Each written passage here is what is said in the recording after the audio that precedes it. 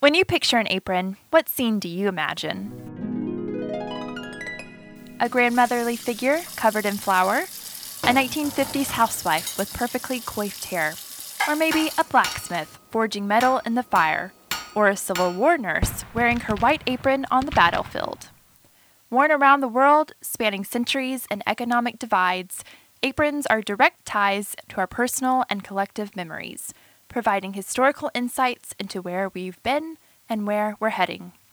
Join us as we explore aprons over time in the McFadden Moorehouse's new podcast, 1906 McFadden Ave.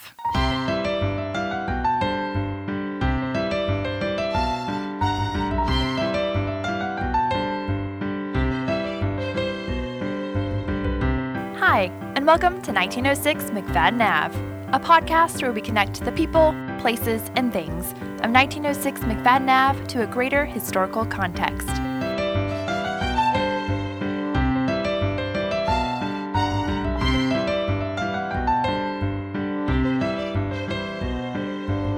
We'll explore the stories of Southeast Texas as a way to understand how our community got to now.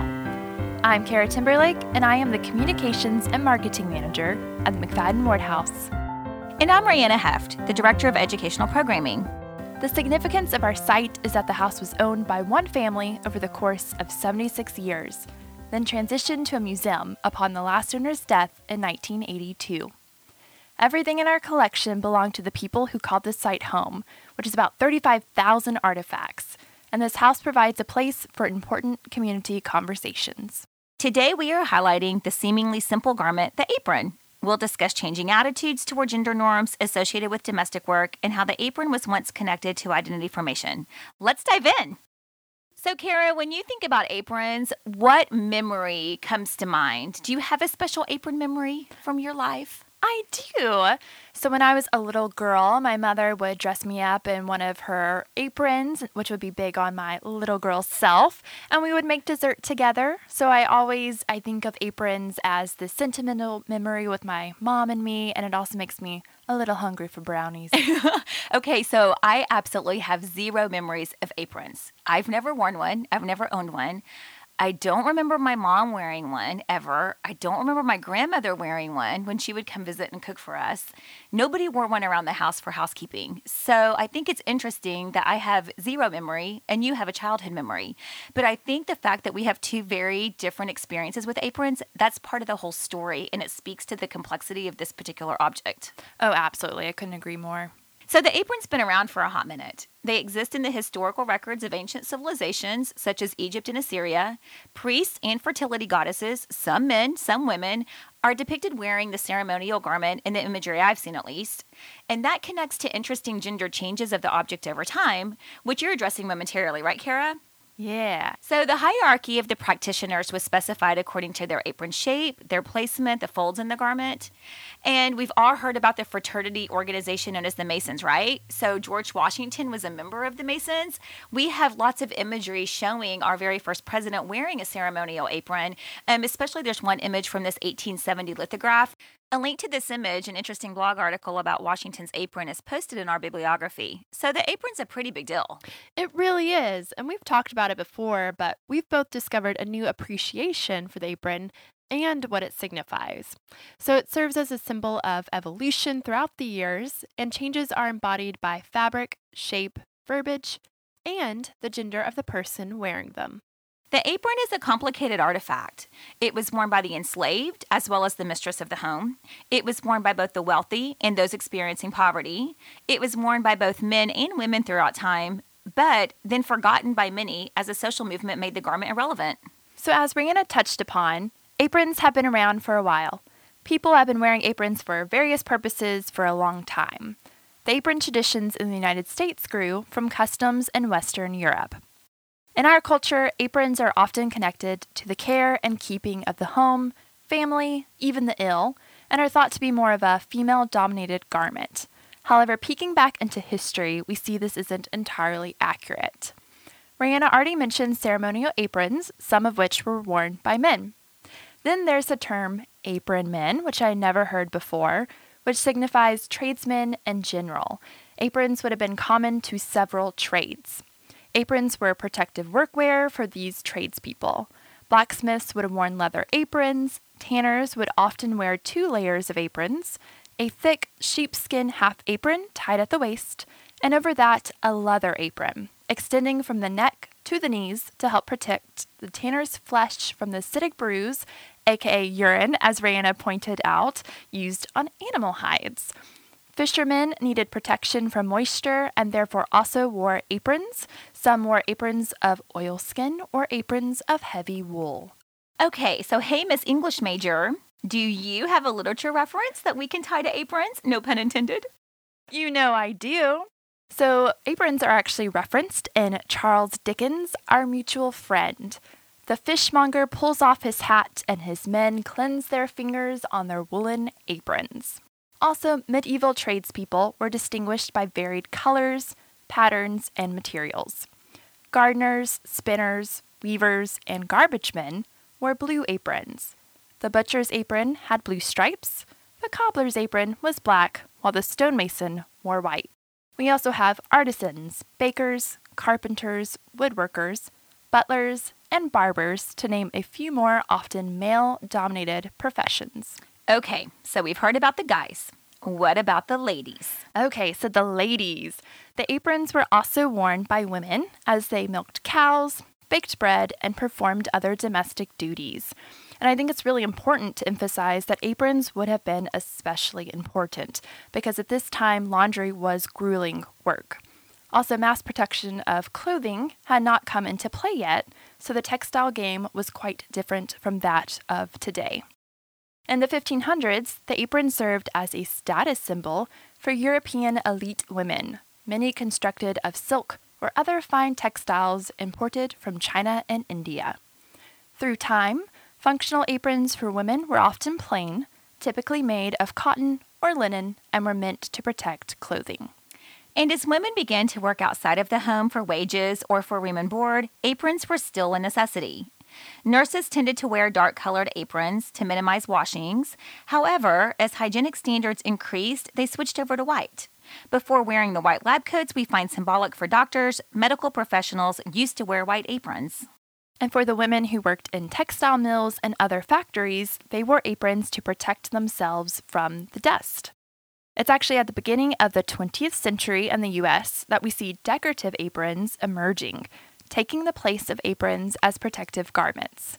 This would have been among the elite ladies whose privileged lifestyles afforded them the ability to showcase their financial and social status.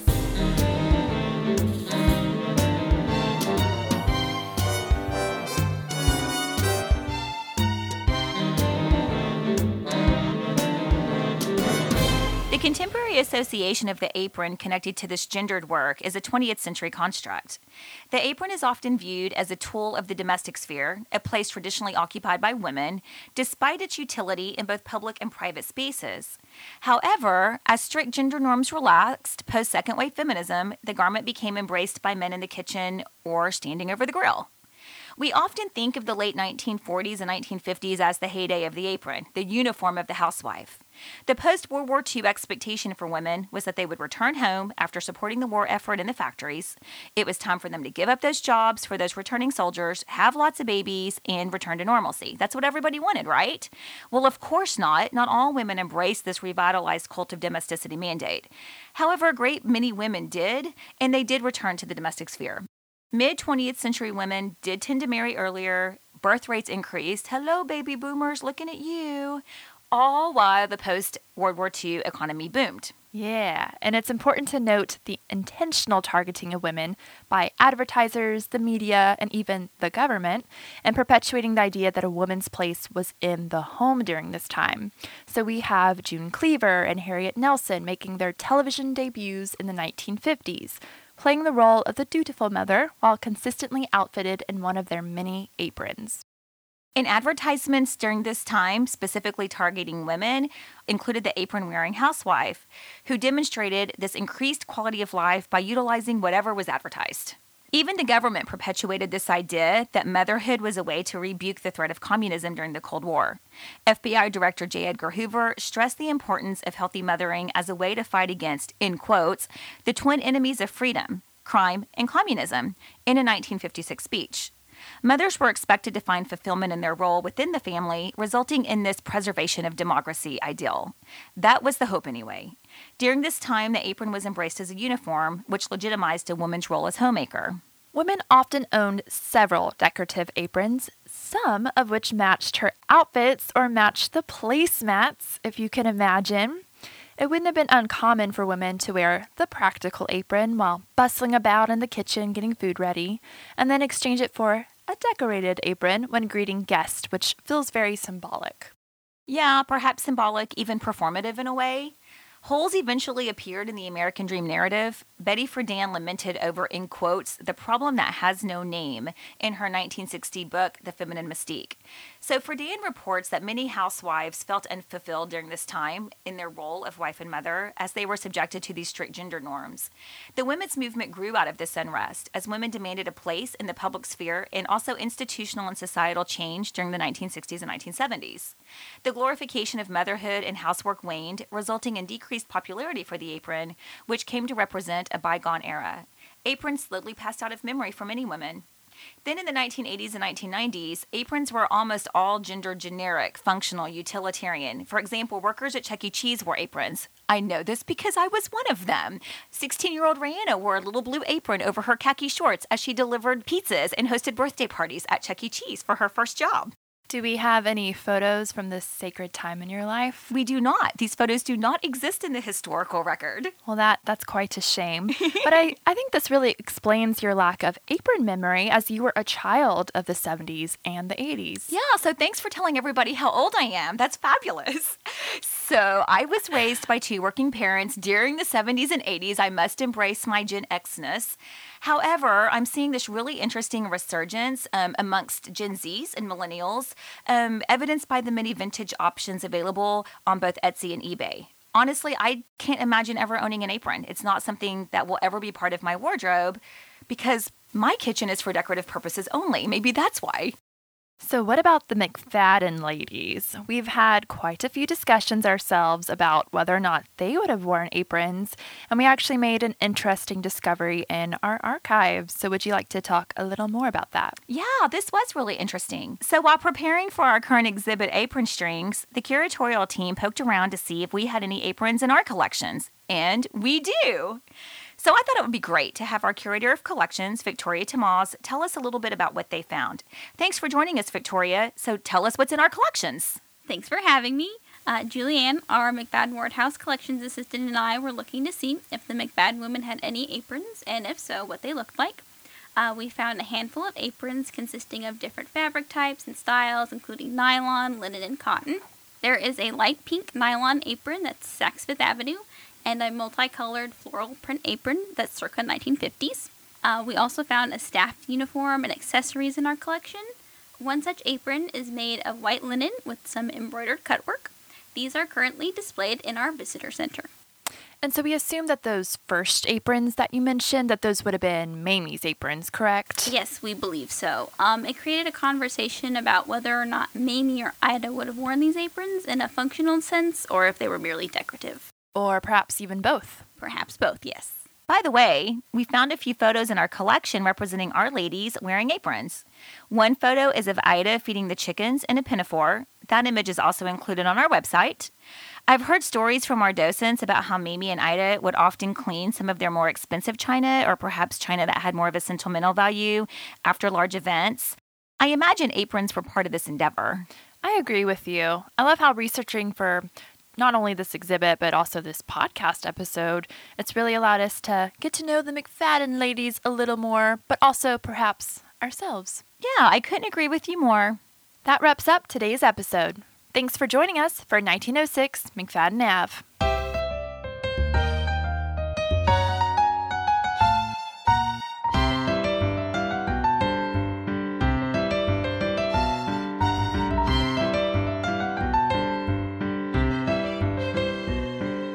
We invite you to view our current exhibit, Apron Strings, Ties to the Past, on display until January 7th, 2022 in the McFadden Wardhouse Carriage House.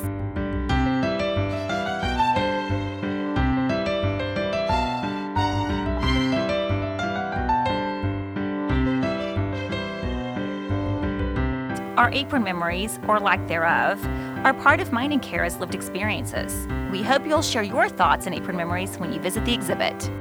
If you have any questions or comments about this episode, you can reach us at mcfaddenwardhouse@gmail.com. Be sure to follow along on social media to learn about our upcoming events and catch behind-the-scenes action. We hope you'll join us again for our next episode where we'll explore holiday traditions. Thanks for joining us. A special thank you to our curator, Victoria Tomas, for sharing her insight. We acknowledge Gina Manley and Virginia Trotter Betts for their contribution to the book Got You Covered, A Legacy of Service and Protection. And also Joyce Chaney, author of Aprons, Icons of the American Home. The exhibit, Apron Strings, Ties to the Past, was curated by Joyce Chaney and adapted for travel by Exhibits USA, a program of the Mid-America Arts Alliance. 1906 McFadden Ave is produced and edited by Todd Heft and presented by Kara Timberlake and Rihanna Heft. Music composed by Todd Heft and performed with Tom Deemer.